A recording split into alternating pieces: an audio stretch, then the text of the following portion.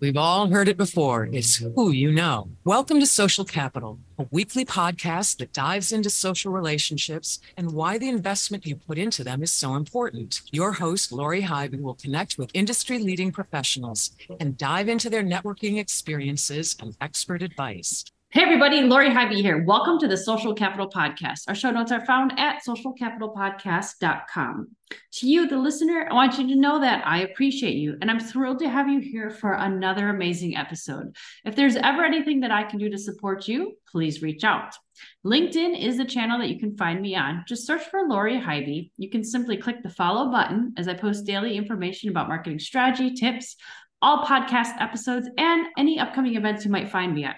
If you'd like to connect, make sure to send a note with your connection request that references Social Capital. I can't wait to hear from you. Social Capital Podcast is sponsored by Keystone Click, a strategic digital marketing agency that believes in order to successfully market to your ideal customer, you first have to understand your customer. Learn more at keystoneclick.com. The topic of relationships ties in very closely to marketing. That's why I'm bringing on experts in a variety of backgrounds focused on networking, marketing, relationship building for you to learn and grow from. Today's guest is Alane Boyd. She is the co-founder of BGBO Company, an operations and growth strategy agency utilizing AI and automation to improve efficiency for their clients. In 2022, her company launched Arvo, an AI-powered visual documentation software for creating standard operating procedures, training documents, and company knowledge. Alane has been written and featured in Entrepreneur, HuffPost, South by Southwest, PBS, FemFounder, and many more. Welcome to the show. Thank you. What an introduction. Well, it's a wonderful one that you've got here. Extremely impressive. I love chatting about AI. I've been looking forward to this.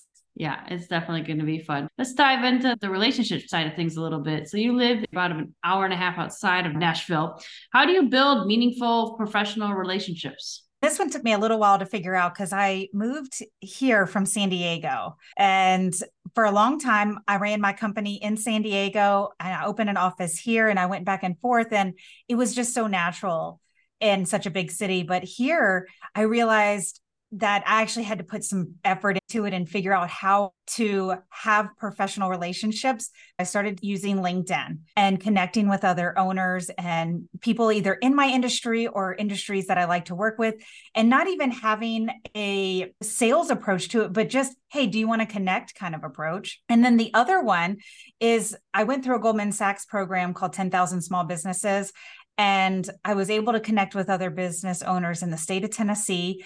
I was feeling very suffocated until I was there. And I was like, oh my God, now I've got this huge network. And I've been able to really pull myself out of what I was kind of falling into a negative headspace into such a positive one, that I live in an amazing area.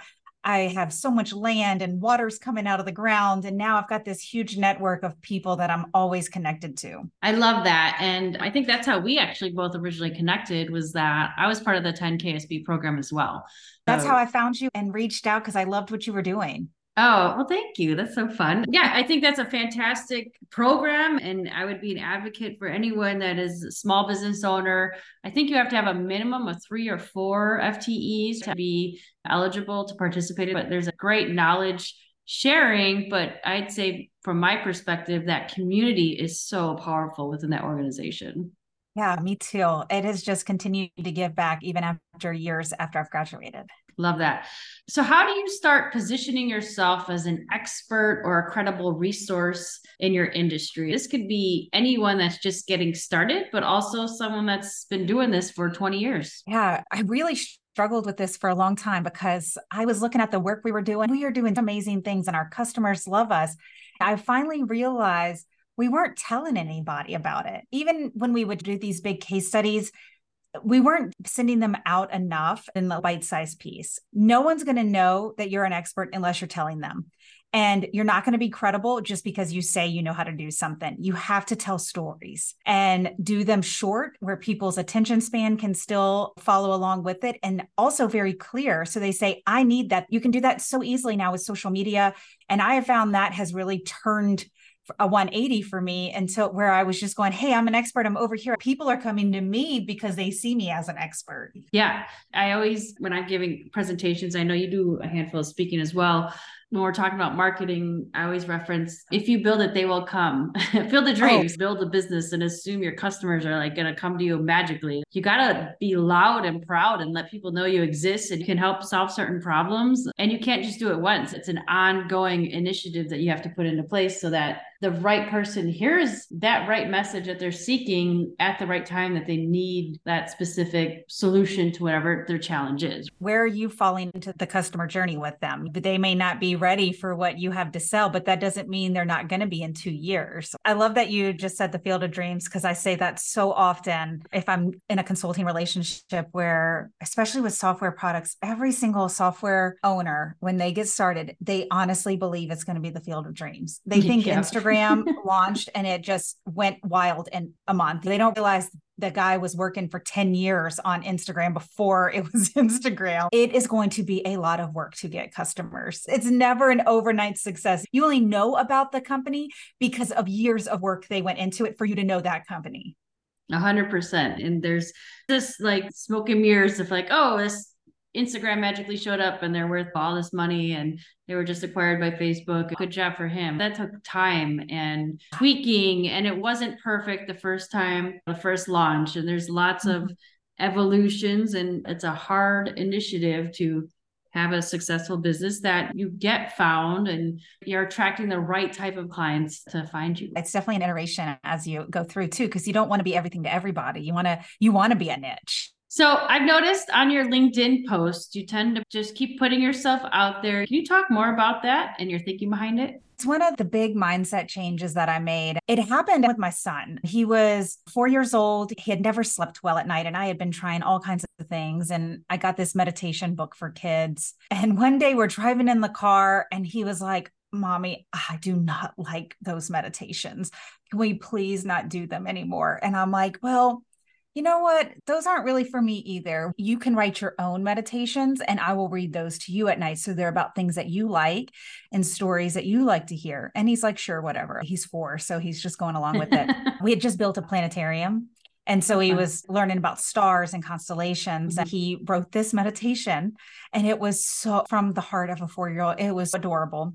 And this is going through COVID. My father-in-law sent me an email and he was like, hey, this guy, his name's Chris, and he's in San Francisco. He's like, hey, he created a newspaper for kids and they can publish their stories. And it's like build community and happiness while we're going through this horrible thing. And he's like, maybe Fletcher can submit his meditation he wrote. And I was like, yeah, sure. Let me talk to Fletcher, because I make Fletcher do all of his own emails. And he's like, yeah, you know what? I'll do that. I'll email that over to him. And they loved it. They published it. And, we're so excited. We think this is the end of the road. Like, man, he just got published in this kid's newspaper. And a couple of weeks later, NPR contacts the editor of that newspaper. And he's like, my name's Annie. I'm with NPR and I'd like to interview Fletcher on an upcoming podcast. Could you put me in touch with his parents? They had to write Fletcher an email and be like, hey, can we get in touch with your parents? I was like, hey, Chris, this is Alane, Fletcher's mom. I help him with his emails, and they put me in touch. And anyway, he gets on this podcast and he goes viral. I think 3 million people listen to his podcast. They interviewed him after his 5th birthday. He's just this little sweet voice. And I read the meditation and then he repeated after me, and then they cut me out of it. So it sounds like him and this little sweet voice reading his meditation. I started realizing in 2020 that if you keep putting yourself out there, people are going to find you. That scenario hit home with people. And my son didn't care about what other people thought. He didn't know that he was being vulnerable. He was just putting himself out there. He touched so many people's hearts. And so that's actually the catalyst for me that said, I just need to keep putting myself out there just like he did. And I do that a lot because we all get so scared. What are people going to think of me? Am I going to get hurt? And I'm like, no, I'm going to be Fletcher Lee Johnson. And I am going to put myself out there and I'm going to keep doing it because you don't know what's going to happen. The more that I do that, the more amazing things come my way because people know me. They know my voice, the type of work I like doing. And so that's how he taught me that. I love that. I love that. And I'm definitely a big fan and advocate of that thinking, and the philosophy is You got to put it out into the universe, because otherwise the universe doesn't know that this is what you're seeking. And definitely a big fan of that. And I've spoken on a similar topic to other entrepreneurs and professionals in the past and have had great experiences. Sometimes you just put it out there without expectations, but as long as it's out there, it doesn't happen magically overnight. But like we talked about, you just keep putting it out there in consistency, and then something's going to happen. It's going to be great. Yeah. It's from a snowball effect. He got to be on Radiolab because he wrote a meditation. Then he gets published, and then he gets to be on this. So it's all these connections, and they keep snowballing on top of each other. If you just start one day, maybe not everything's going to happen in line with that, but you keep doing it, and you're going to get that snowball effect, and you're going to one day meet the right person that's going to make you explode. Yes, which is awesome. But you got to be consistent and accept the unknown too, right? Sometimes I think my greatest idea, no one else cares about. So I have to just go with it. This wasn't the home run that I thought it was going to be. One day, maybe it will be, but I'm going to keep putting myself out there. Love that. So I'm curious, and I would love to hear more about your AI software. Oh, yeah. So we launched that for companies to create internal process docs, SOPs, training manuals for their team, and it's all digital. And we were looking at it from a perspective is a lot of stuff out there, a lot of platforms, they look like glorified text documents. We just thought nobody wants to learn like that. Everything is meant to suck you in longer, and also for short attention spans. So that's why we built Arvo, to be really digitally appealing. And then we added AI earlier this year, and we've got a couple of new AI features coming out too.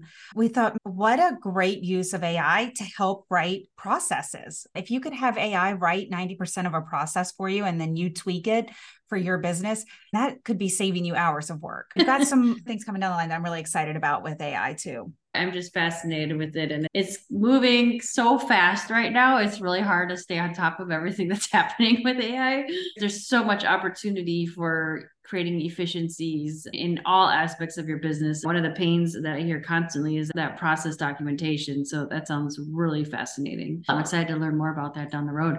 Let's change it up to something fun now. If you could go back to your 20-year-old self, what would you tell yourself to do more of, less of, or differently with regards to your professional career? Gosh, well, probably a lot of things, but I don't want to complain about anything that led me to where I am now.